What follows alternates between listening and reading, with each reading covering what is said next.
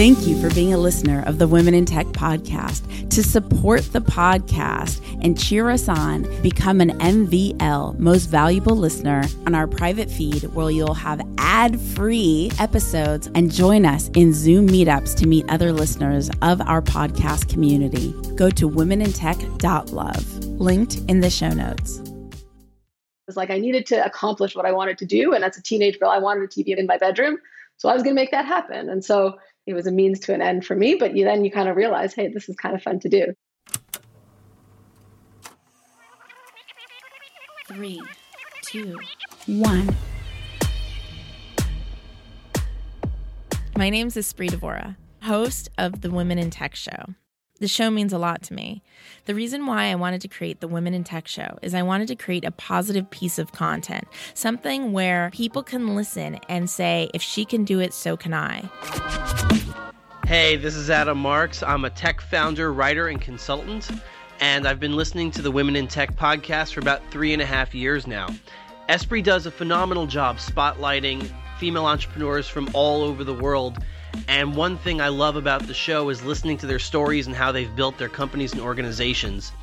We should always be pushing for representation and equality every time we go into the boardroom, every time we look for co-founders, every time we look to hire employees for our companies. So, support representation and equality, support the Women in Tech podcast, follow me at AdamMarks13 on Twitter and on LinkedIn. And remember to always look for the orange sunglasses. To connect and collaborate with extraordinary women in tech around the world, remember to go to the Women in Tech Facebook group at womenintechvip.com. That's womenintechvip.com. The best business resource I have is my mentor's private Facebook group. I've never found a community that cares more about one another's success. It inspired me to create the same thing for podcasters. If you're a tech company or startup looking to grow your podcast audience, I created getpodcastlisteners.com, a private group specifically to discover how other podcasters have grown their audiences, so we could do the same. Check out getpodcastlisteners.com. That's getpodcastlisteners.com. Hey, as I was mentioning in another personal spot, I had a conversation with a podcaster named Danny Miranda, and we were talking about morning routines and how rigid morning routines can be, and how if I don't do something in my morning routine, then I kind of feel like I failed my day.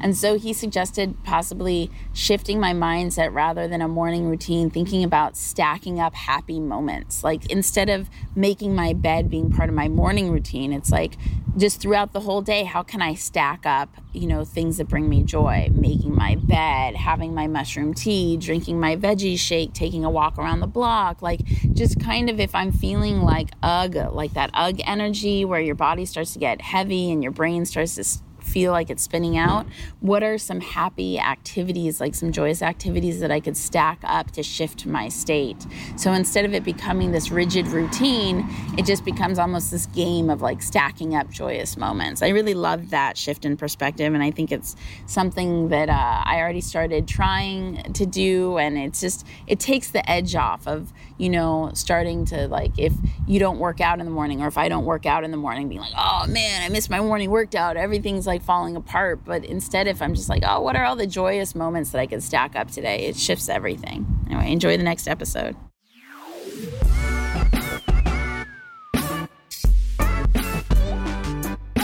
Welcome back to the Women in Tech podcast, celebrating women in tech around the world. So excited for our next guest from Toronto, Canada. Welcome, Mara. Hello.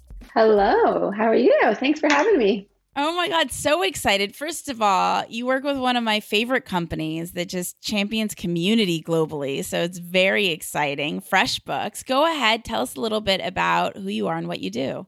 Sure. My name is Mara. I am the Chief Data Officer here at FreshBooks.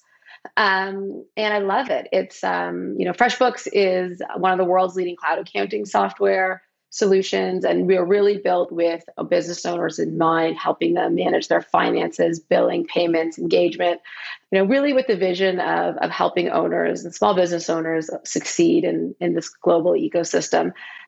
Personally, I I've been FreshBooks just for a year. I spent 10 years in telecom before that. I was a consultant before that. So sort of went on a roundabout journey to get here, but super excited to be here now.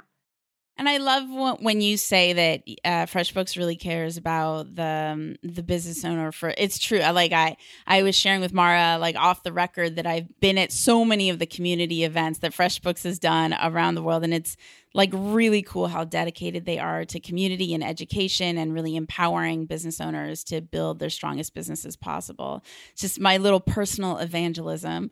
But what I want to get into, first of all, data science is so cool. So when did you first become interested in technology? If I go real far back in time, I have an engineering degree in applied mathematics and robotics, and then got my MBA. Spent a lot of time trying to figure out what I really wanted to be when I grew up. And over the years, I think the reality is that I kept gravitating towards data to do my job, whatever that would have been when I was in marketing, when I was in IT, whatever it was, that became sort of the focus of what I did. And then, one day you wake up and you realize, hey, like you could actually do it. That could be your job. I think it was more of a by accident thing that happened, but more of a, really just from reflecting on how I'd been successful in the past and what I thought I could do going forward, and really owning that role for an entire organization is super exciting for me. And so, I think a lot of it is the path and being open to new experiences. That being said, I always was interested in technology. I used to build things with my dad when I was growing up and whatnot. So I always liked it, but I think it just took me a while to realize that could actually be your job. Did your dad welcome you into building things, or did you proactively see it somewhere and then your dad, empowered you to do so? I'm just curious. My dad was a huge influence in me too. I think my dad always was tinkering with stuff, and I was the one who was always interested in helping him out. I think it just started because I wanted to hang out with him, and I was really into it. My older brother wasn't. He was more of into reading and doing his own thing, and I spent time with my dad building servers in the basement and all sorts of random stuff like that. I love how you almost that's the afterthought of you're sharing about technology. Kids don't build servers in the basement often, right? That's very unusual and awesome. Yeah. Well, maybe not full servers, started building TV systems, or I told my parents I wanted a TV in my bedroom. They're like, you can't have a TV in your bedroom. So I figured out how to make my computer stream the TV from the basement, right? It was all very practical. It was I needed to accomplish what I wanted to do. And as a teenage girl, I wanted a TV in my bedroom. So I was going to make that happen. And so it was a means to an end for me. But then you kind of realize, hey, this is kind of fun to do. Do you happen to remember where you learned how to do it? Where did you go? Did you go to the library and grab books? Was it the internet? How did you learn? I think it was early internet and just reading, things online, but very basic. I want to do this. What do I do? Is there a piece of software that can help me get there? But early internet days, I'd say. For everyone listening, wanting to immerse themselves in technology, but feeling, or even take themselves up another level, but feeling really overwhelmed and daunted, that frustrating feeling oh my God, I can't figure this out. I don't know if I can get there. I don't know if I'm smart enough, or whatever the self-limiting belief is. What kind of guidance would you give someone in that particular moment? Yeah, I think generally when you have that feeling, it's because you're taking on too much. So my approach was always pick a really small problem and use it as an opportunity to do something big. So, when I was in consulting, I had a job, and one of my jobs was I had to produce these PowerPoint slides, and I had to do 50 of them a week, and they were manual.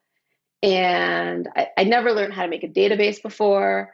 And I decided maybe there's this, it was very basic. It was a Microsoft Access database, but I was okay, cool. This is a skill I can learn, and it's going to help me do my job faster. If I could put this in a database and then make the PowerPoint slides, that would be faster for me. So a lot of the times it's about picking a very narrow, specific problem and going and solving that. And then you can take those skills that you've learned and you can expand them into other things. But I find sometimes if you wake up one day, you're I want to code. You're okay, well, where do I start? Pick a thing, just anything, something that you're interested in, work-related, interest-related, whatever it might be. Just pick something that you're excited to solve and make sure you got an end so you can wake up in not too long and say yay, I did it. That's awesome, right? And a cool idea, I would think, I haven't seen someone do this before, but I'm sure it's been done, is even if you post it on your social media, to your Instagram, to your Twitter, to your Facebook, whatever you use, and say, I want to learn how to code, I want to build something, do you have a project in mind? Let me tell you, there's a whole world of people looking for you. I know with developers, when they are learning and experimenting, they want their projects to actually see the light of day, not just be dormant. So it's a great way to have a project that someone will then market and utilize so you could see how your technology works in action. 100%. And sometimes it's also just about doing something simple for yourself. I had a data scientist who was phenomenal, who worked for me. He had a problem where he had a girlfriend, he was spending some time with her. His plants were dying, so he built a system to water his plants. And so again, it could be anything that could be of use to you or not, but just it's a really cool idea. Say, hey, he wanted to learn how to build something, so he figured it out and he designed a system to water his plants automatically. So if he spent a couple of days at his girlfriend's house, he didn't have to worry. So sometimes it's just about breaking down a simple thing in your own house that is fun to explore. What would you say is a piece of advice that's really stuck with you throughout your career that's helped advance you forward? I think the reality is, I think the piece of advice that I've taken is don't worry about the job title, make the job your own. And so, classic example for me, I've done it a bunch of times. Actually, the example I just told you was after I automated making all the PowerPoint presentations, I got a whole bunch of other fun work to do. So I took my super boring job and I compartmentalized it to 10% of my job. And then I got to do other fun things that I could dictate a little bit more with the rest of my time. But, interestingly enough, when I was still in telco, I was on the cusp of getting promoted and, to director, which is it was a big jump for me at the time. And, my boss had said, Mara, what are you interested in doing? If you're to get promoted, what? And I kind of said there was the girl who sat beside him in the office beside him. And I said, I would never want that person's job, any job but that job. Of course, 4 months later, she decides to move on to another department. I get a call. They're like, hey, Mara, this job's available. I'm like, sign me up. Okay, here we go. And you know what? Again, were there parts of it that I loved? 100%. Were there parts of it that weren't my favorite? Yeah. But, it's about saying, okay, well, maybe then I can redefine how we do this job and make it my own. I mean, you have to be careful because when I say that, it's not saying that you can't do the job. You have your deliverables, you have your objectives, but any job you can do, as long as you think outside the box and be creative, you can make it whatever you want to be, sort of once you nail and get really good at sort of the core of the role that you have to play.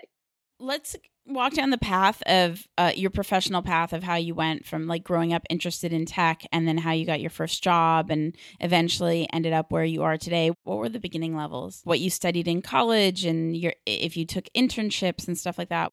I have a degree in engineering and applied mathematics and chemical engineering, which is really like a degree in process engineering. And so I was interviewing for engineering jobs coming out of school. I had no clue what I wanted to be. I actually really wanted to go into fine art in university, but I decided that an engineering degree would probably get me further. So I decided to do that and keep art as a hobby. Anyway, so I'm applying for jobs. I'm in a final round interview with the Procter & Gamble Always MaxiPad facility in Belleville, Ontario. For those of you who don't know Canada, it is a small town somewhere in between Toronto and Montreal, but quarter of the way, closer to Toronto. This is the job that you get when you're a process engineer. You are going to be, designing and manufacturing Always MaxiPads, for a massive company. And I went home after the interview. I looked at my parents, looked at myself, and I was like, is this going to be my life? Is this really what I'm going to do? Am I going to design MaxiPads? And I said, absolutely not. This is not what I want to do. This is not what I was meant for. Anyways, and so I spent a little bit of time soul searching and I applied for a job in consulting. I got that. And I really went into it with a very open-minded approach. When you sort of start a consulting firm as a junior person, you sort of get put in a pool of analysts and you get shipped away to do whatever project is important. Every single person who was in my start group at the time, so it's the cohort of people that you go through training with, was like, this is exactly the job I want. This is exactly the job I want. And I took very much of well, I haven't done any of these jobs, so I'm going to learn something no matter what I do, and I'll just do what I wanted. And I got put on a telco project that was a testing job, which is if this is the totem pole, you're underneath the lowest person on the totem pole because you're just spending all day checking if the software that was designed is operating as it was. But it was the best job I ever had because 4 weeks later or 6 weeks later, the project sort of finished and there was a new phase kicking up. fast forward 6 months, I'm helping sort of redefine our, network strategy. I'm on the phone with telecommunication companies in the US and Australia. I got to go to Rome to help think about our corporate strategy of how we were thinking about telco and IPTV. And then I ended up on another project one day, and the partner was like, Mara, you need to calculate an NPV, a net present value. And I'm like, I don't know what that is. But Excel has a calculation to do that. And I sort of woke up and I was like, well, maybe I should go learn about this business stuff. So then I went back and I got an engineering degree, graduated in 2009, sort of right at the downturn of not great time to look for a job. So I ended up going back to consulting. And after that, I sort of said to myself, Mara, like, you spent a lot of time in consulting, you spent a lot of time helping other companies, and I really wanted to go and work for a company that I could live with the results, I could understand, I could sort of dig in and move forward. And I joined Canada's largest telecommunications company. Interestingly enough, when I moved that, it was a pay cut, but I really said to myself, like, I think this is the right decision going forward. And so, my perspective on all of this is that, like, a lot of people right now are looking at, okay, is this job going to be a promotion? Is it going to be, am I going to make more money? And a lot of times more money is like, oh, I'm going to make $5,000, $10,000 more.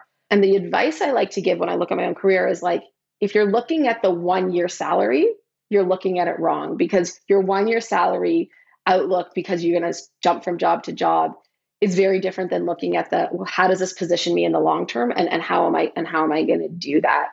And so, all the jumps I've made and all the twists and turns have all sort of been around saying, do I feel like I'm moving forward, and do I feel like I have a path to do something awesome? And how did you end up discovering FreshBooks?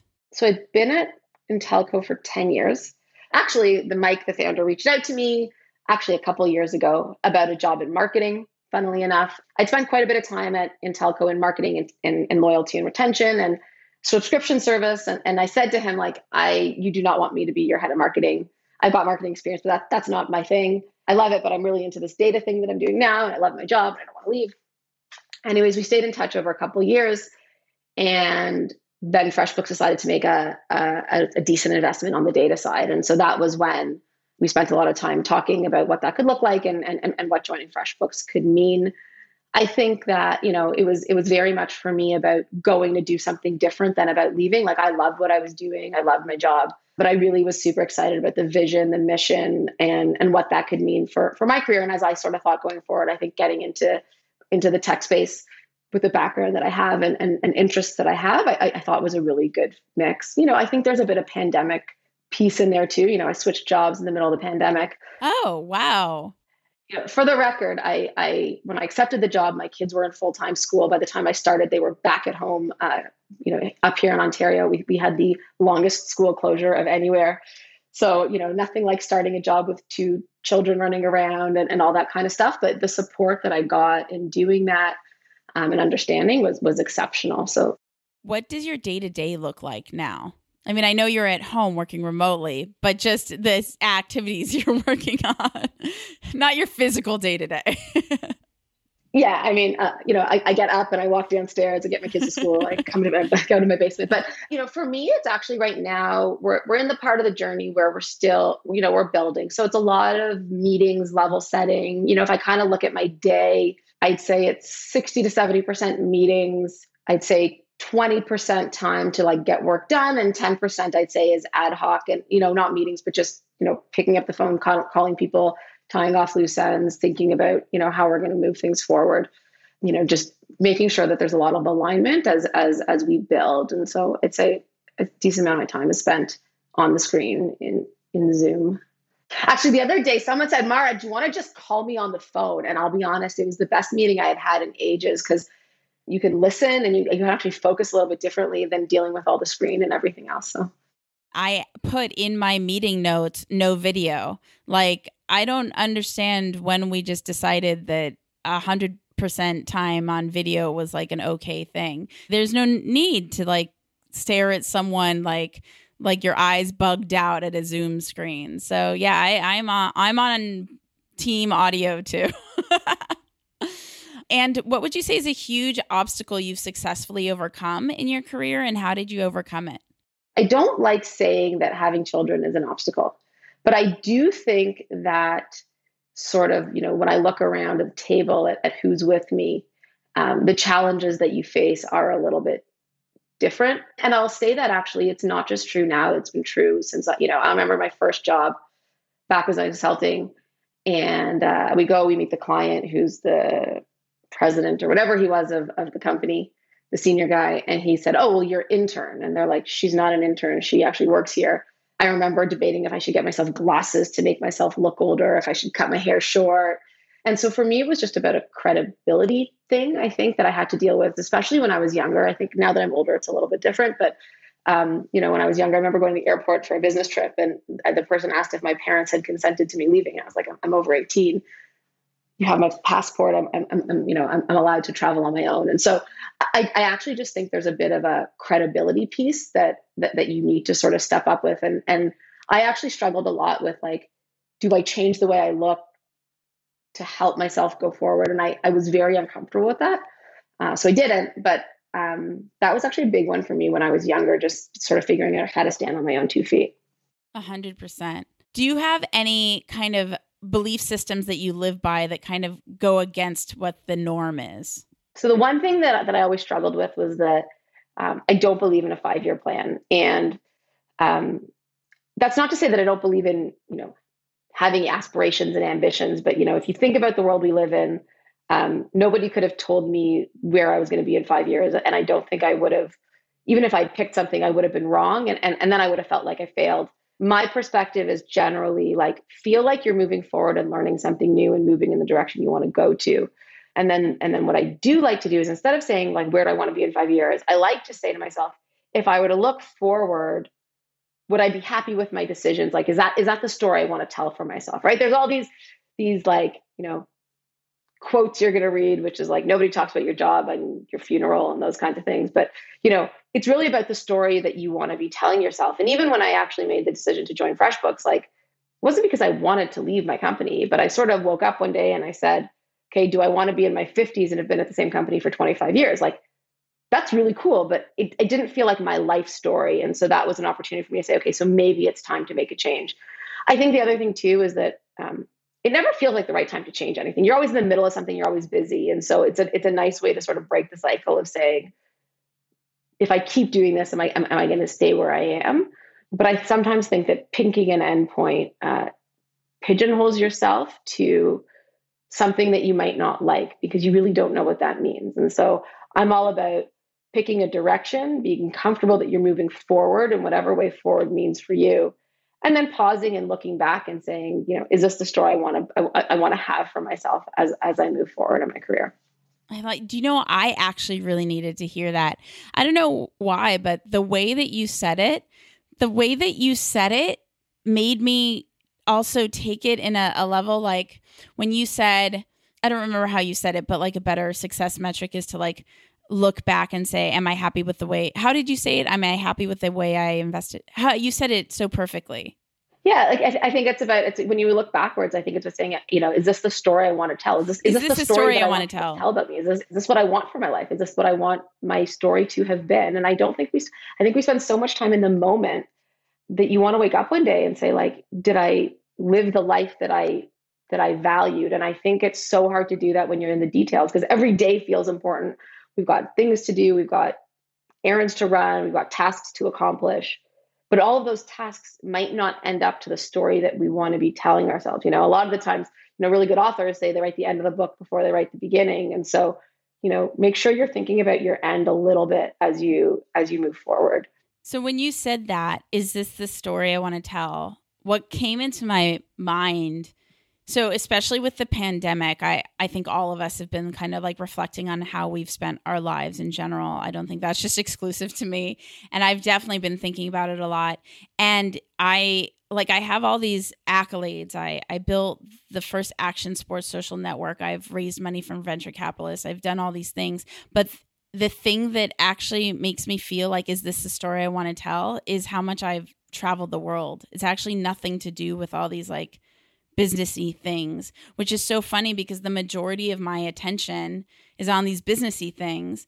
But like when I'm looking back on this, the story that I'm really proud of, I'm like, that I got to go to the little small town in, Bosnia, or that I drove a car across, across, Eastern Canada, like these are the stories. And for some reason, when you said that, I've been really hung up lately on the frustration between, like, you were talking about social media a little bit earlier about you need to get more on social media. I'm like, no, please don't. It doesn't lead to a happy life, And so I've been thinking about how caught up, like, I've been in, like, authentically, I don't want to care about social, but then I feel like I have to care about social, and I feel really torn. And when you just said, what's the story you want to tell? I'm like, I can tell you with 1,000% confidence, my story has nothing to do with my follower counts, like zero. And I really think that what happens often is that, when people are like, I've seen it a million times where somebody's happy in their job, but their friend got promoted. So then all of a sudden they want to get promoted. And I'm like, but that's not what you really wanted. And I think with social, and I'm not saying that for the history of time, people have been comparing themselves to their peers. There's just so many more ways to do that now. You see the person that you went to business school with got a promotion on LinkedIn. And sometimes about saying, like, I didn't fail because I didn't move my career at the same pace. Because you want to what? All the things that aren't part of your career aren't on LinkedIn.